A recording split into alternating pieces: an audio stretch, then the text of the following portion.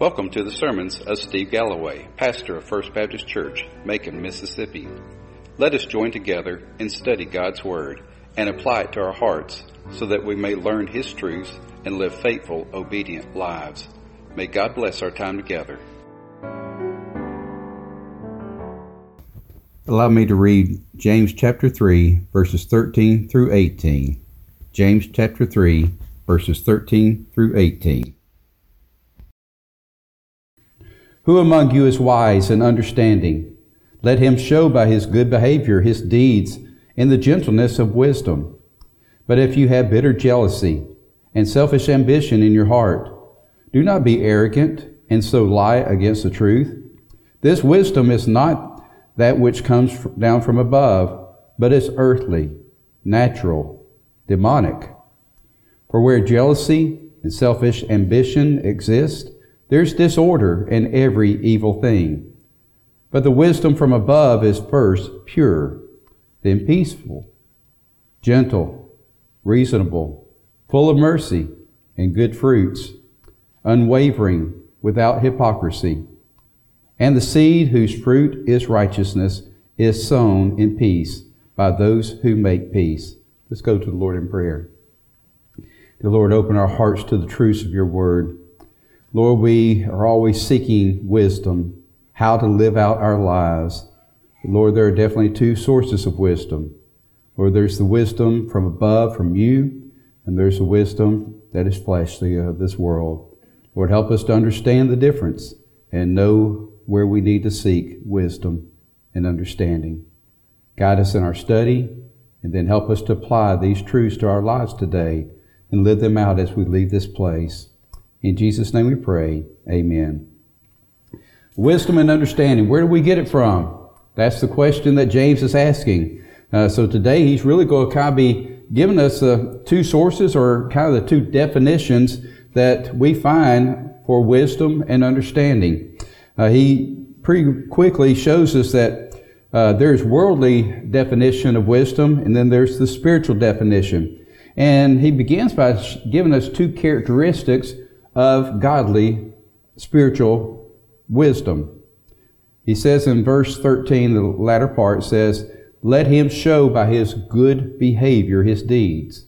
In other words, if we have godly wisdom from above, it ought to be seen in how we live.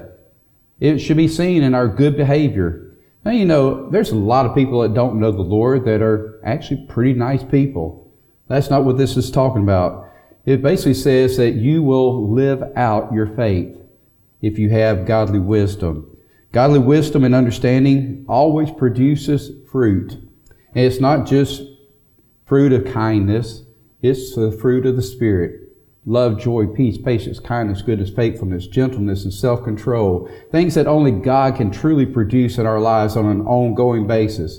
You know, we can all live good, nice people lives from time to time, but it's usually not real consistent. We need the presence of the Holy Spirit living in us and through us for that to be consistent.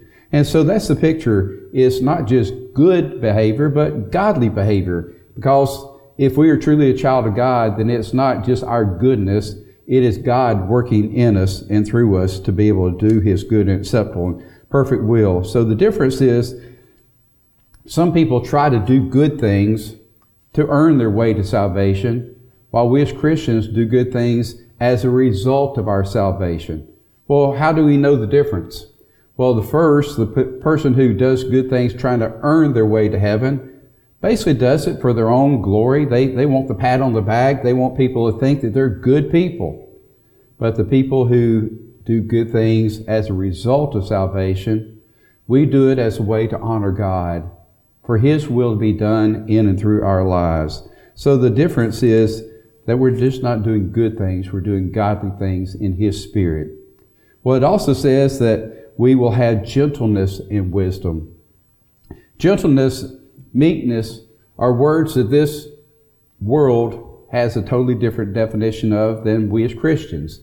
Gentleness and meekness in the world's view are signs of weakness. They're not. Actually, the key word or the underlying word for the word gentleness that we find in the Bible actually describes a wild animal that has been tamed. So that wild animal still has this incredible strength and power, but it's been put under control. And so what gentleness in the spiritual context means is that we, even in our fleshly desires and the ways that we have lived, the strengths that we have, the personalities we have, the attributes that we have, our talents and abilities are now under the control of Almighty God. We're not just living our lives any way that we want to. We are now living surrendered lives unto Him. And so just like a horse, a wild horse that's been tamed, it still has this incredible strength and power, but now it's harnessed. It's under control. Well, that's the same as us. We still have all this strength and power that makes us up as who we are, but now it's under God's control. So that gentleness and wisdom is really showing that God has taken this wild flesh and He has taken it and made it under control through His Spirit. So now we do nothing to boast and brag about our own abilities. Now we do everything that we do to honor God and point others towards Him. That way God is the one who's accomplishing His will through us. Well, we get to verse 14 and James pretty much gives us an example or kind of examples of what it means to not have the right type of wisdom and understanding. He says, if you have bitter jealousy and selfish ambition in your heart, do not be arrogant and so lie against the truth. He basically says this wisdom does not come from above. And we'll get into where it comes from in just a moment. But let's look at the evidence that betrays godly wisdom and understanding. The very first thing he says in verse 14 is that you have bitter jealousy. Now, even as a child of God, we may have a little time of jealousy. We see somebody that has more than what we have. They have higher positions. They're more popular in society. They have a greater influence than we do. And, we're still flesh and blood, and sometimes we have a little twinge of jealousy. But that's not really what this means. This is living a lifestyle of jealousy. Never feeling like you have what you deserve or what you think you should have. You see what other people have and you're jealous. Not only jealous, but you become bitter about it. You want what they have. Covetousness, desiring what others have, even though it's not yours to have. And so this bitter jealousy is something that characterizes wisdom from above. It's basically saying, I want what I want when I want it. I want things for myself, and it hurts me. I get angry. I get upset. I'm jealous when I see that others have more than I have. And so we look and we see that they're losing out on what God intends. God actually tells us to rejoice in what others have and to count it a blessing on whatever it is that we have already received. There's a beautiful old hymn, count your blessings, name them one by one, and see what all God has done. But too many live in this world today, and they're looking at what others have, and they just can't understand why they can't have it, why they shouldn't already have it. And so they have this bitter jealousy. But then it goes from bitter jealousy to selfish ambition. Bitter jealousy is focusing on what others have, but selfish ambition is focusing on self. I think that I'm a good person. I think I'm better than other people. And it's this arrogant personality, this self-centered, selfish ambition that says, I'm better than anyone else. And that's what our world teaches us to think, that we are superior to others. And it teaches us to look down upon others, to try to make ourselves look more superior. But there again, God desires that just the opposite. He says that the last shall be first. He gives us that beautiful illustration found in Luke chapter 14, verses 8 through 11. He says, when you are invited to someone to a wedding feast, do not take the place of honor, for someone more distinguished than you may have been invited by him. And he will invite you both, he who invited you both will come and say to you, give your place to this man, and then in disgrace you proceed to occupy the last place. But when you are invited, go and recline at the last place, so that when the one who has invited you comes, he will say to you, friend, move up higher. Then you will have a place of honor in the sight of all who are at the table with you. For everyone who exalts himself will be humbled, and he who humbles himself will be exalted. That's the picture of this world. The world says, I'm better, and I want the place of honor. I want people to look at me. I want the attention. And so they usurp the place of attention. They say, this is my place. I want people to see me. I want to be seen and heard by all around me. And God says, that arrogant, prideful attitude I'll deal with. I'll humble you. I'll take away what you already have, so that what you think that you want will never take place, but what you already have will be taken from you. And then a child of God who sees that he's already been richly blessed just by simply receiving God's gift of salvation, eternal life, and the blessing that God gives us on top of that, he feels that, how could I ever expect more? And he ministers humbly in the name of the Lord, allowing the Holy Spirit to work in him and through him. And then God says, the humble I will exalt. I will lift you up. You will stand before me one day and receive praise. But then he also says, do not be arrogant. Arrogance is another sign of those who live by the worldly wisdom. Arrogance. That's basically just being conceited.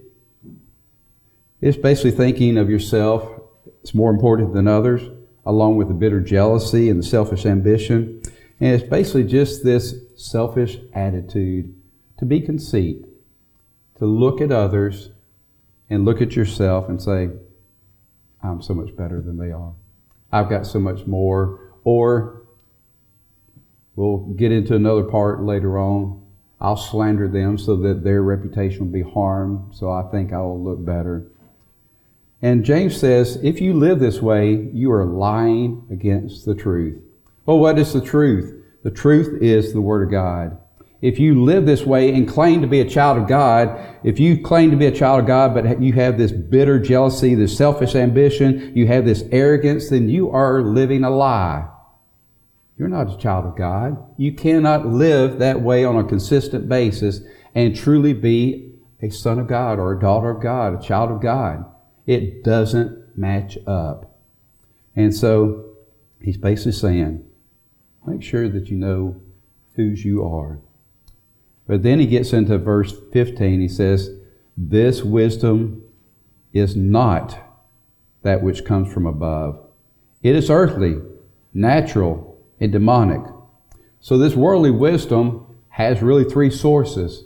He first says it is earthly. It is of this world. Basically, this world does not live by the principles of Christianity. This world does not live in a relationship with Almighty God. This world lives in a very anti-God relationship. And so when we live in this world, we are going to be tempted to live by the standards of this world, which are not godly, unchristian.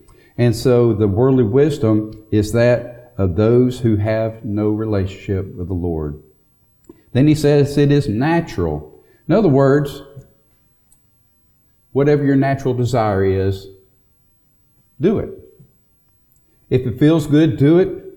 If it meets your worldly desires, go for it. If it makes you feel good, or more important, then it must be right. In other words, it's all about me. It's all about me, the natural desires. As long as I'm feeding my natural desires, then it must be all right. Then he goes one more step. It is demonic. Worldly wisdom is demonic. We don't understand why God allows Satan to have reign over our world, but he does. And Satan has blinded the eyes of so many from the truth. He basically says, I'm in control of this world. You live by my standards. And so when we live bitter jealousy, selfish ambitions, arrogance, then we're going to live this evil lifestyle that's controlled by Satan. Satan is very good at what he does. Just ask Eve. Go back to the very first of the Bible where he told Eve, you want to be like God, don't you? Get that arrogance going. Get that self-centeredness going. Get that jealousy going. He has so much and you have so little. Don't you want to be like God? Well, just eat of this fruit that he's forbidden, and you'll be like God. Satan tempts us in the same ways. Don't you want to be seen as somebody special in this world today? Then you need to be arrogant. You need to focus on self. You need to be upset with others who claim that they have more or better than you. And so Satan has his influence on worldly wisdom. So we look at this, and he says that basically when you have these things, look at verse 16. For where jealousy and selfish ambition exist, there is disorder in every evil thing. Disorder, chaos, whatever term you want to use. Basically what he's saying is, if you live by the world's standards, by the worldly wisdom, you will live in chaos. Now let me ask you something. Is there chaos in our world today? Yeah. There's total chaos in our world today. Everybody is against everybody else. It's all about me. That is the attitude of our world today. We see this chaos, this competing against one another in pretty much every aspect of life.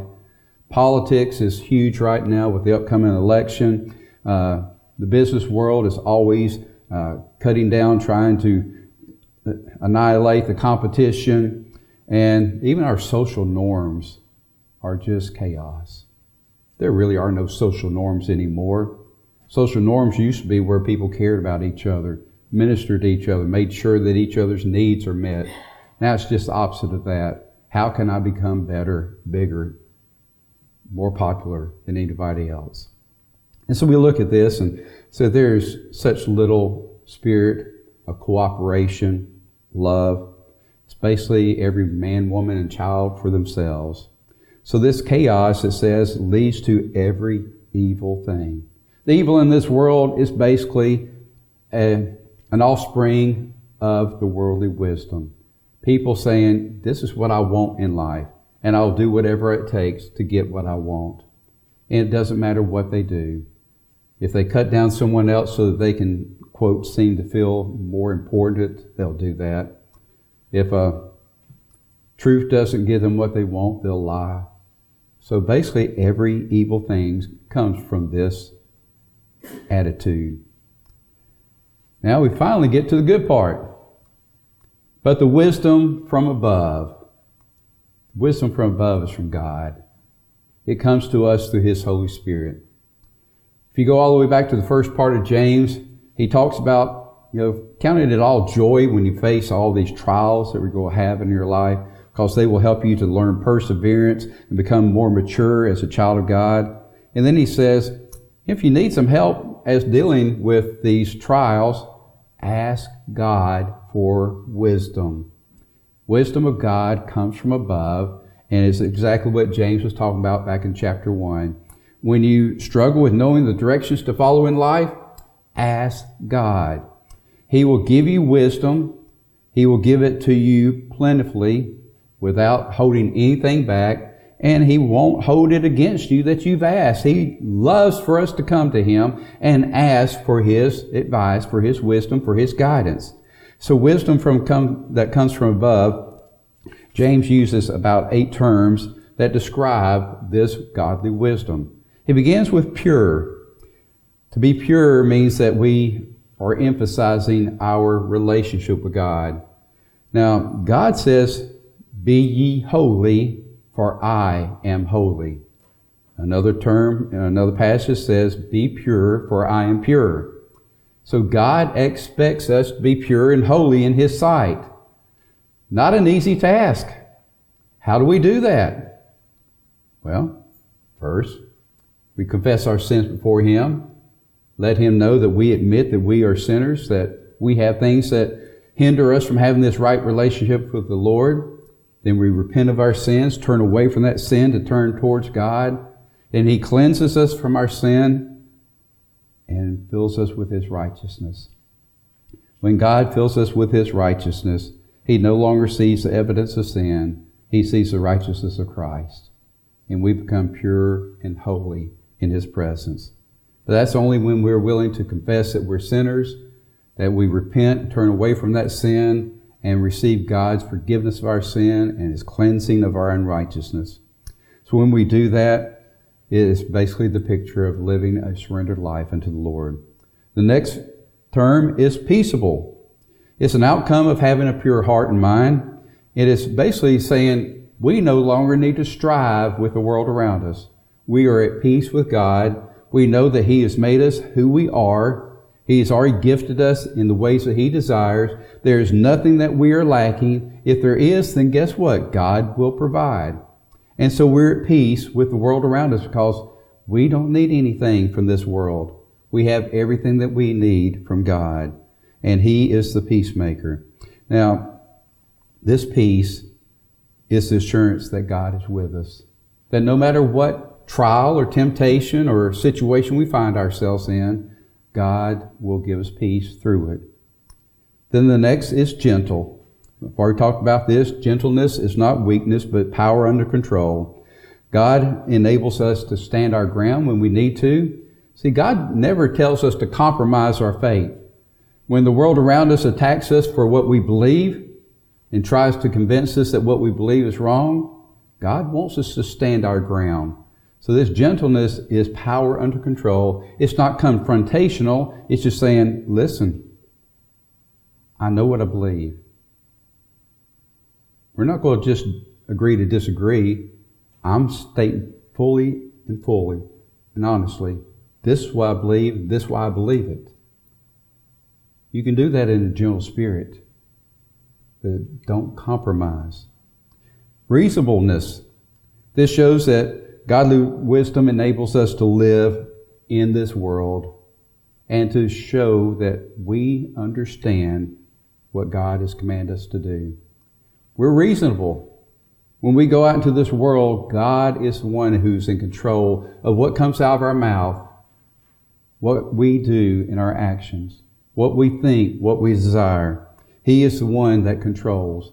And it is through Him that we can live in a reasonable way in the lives around us. Full of mercy. Goodness. This world needs mercy. Mercy is not receiving what you deserve. And full of mercy means that we are willing to minister to the others around us. Not in a condemning way, but with unconditional love. The exact same type of love that God has shown us. God's unconditional love is His gift of mercy. He wants us to show compassion instead of condemnation. We see that wonderful illustration of the Good Samaritan, where the Samaritan could have easily have looked at this Jewish man who had been waylaid and left for dead alongside the road. He could have said, that man hates me because I'm a Samaritan. Why don't I just walk on by? Just let him die. He probably deserves that. Instead, he showed mercy. Didn't matter who this man was, what his race was, or what he thought about him.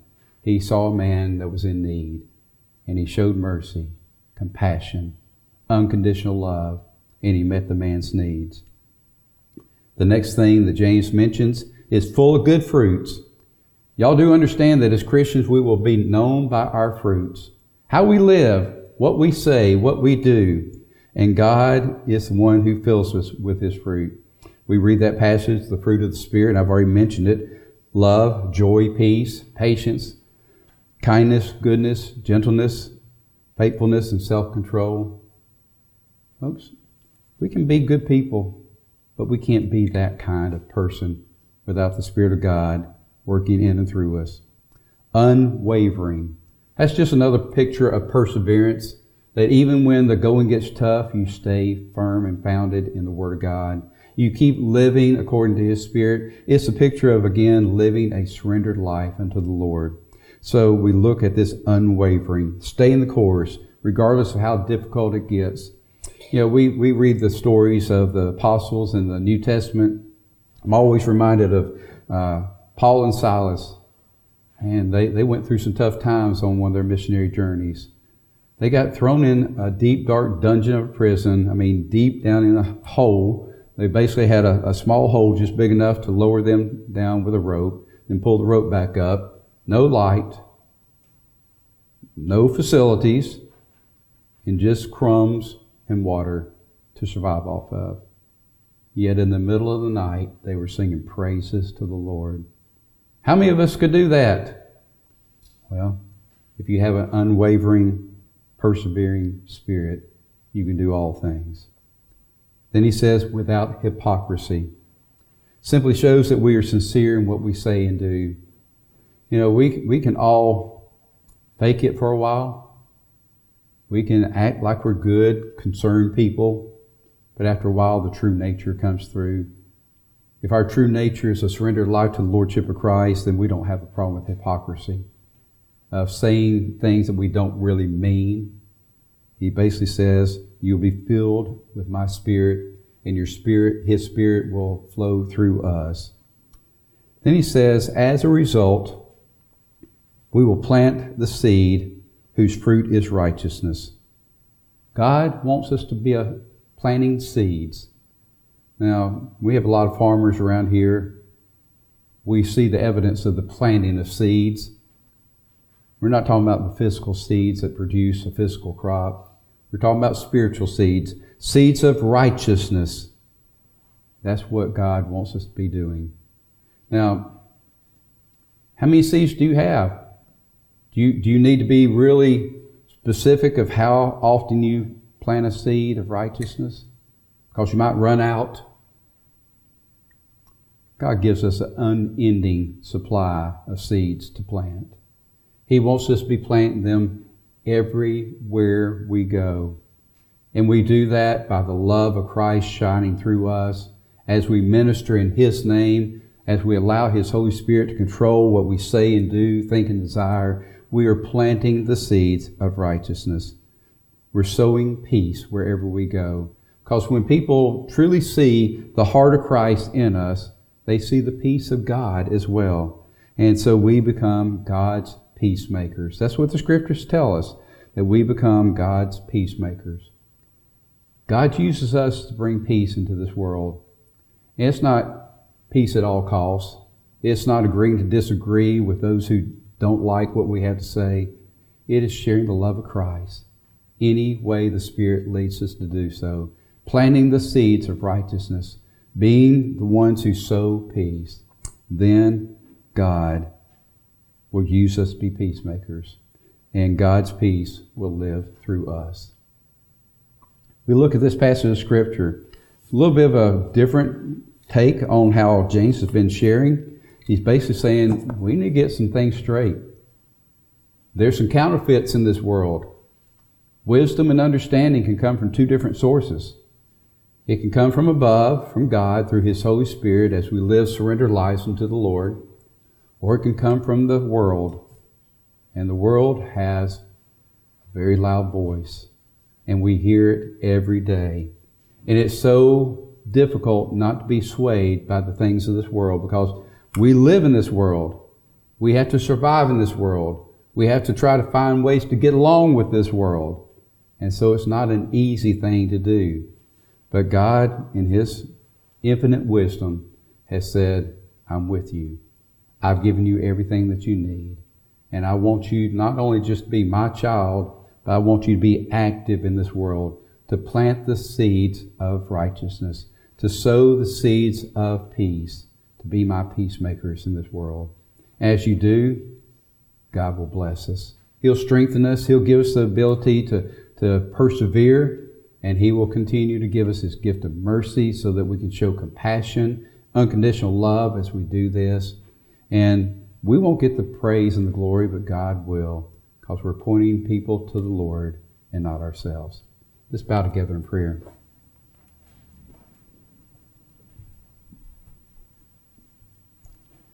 Dear Lord, we're so thankful that we have these truths today. Lord, to remind us that we live in a world that thinks that it has wisdom. And Lord, it tries its best to convince us to follow the worldly wisdom around us. But Lord, you have shown us very clearly that the ways of this world are not your ways. Lord, that you want us to be pure, peaceful, merciful, and all the different characteristics that you've shared today. Lord, we need to be found faithful in living a surrendered life to you so that your wisdom, your understanding is what controls our lives, controls our thoughts, our desires, our words, and our deeds. Everything about us is yours to control. Lord, help us to surrender anew each and every day, to allow you to be in control so that it is your wisdom, your understanding that guides our paths. Lord, thank you for this day. Guide us as we respond to your word. In Jesus' name we pray. Amen.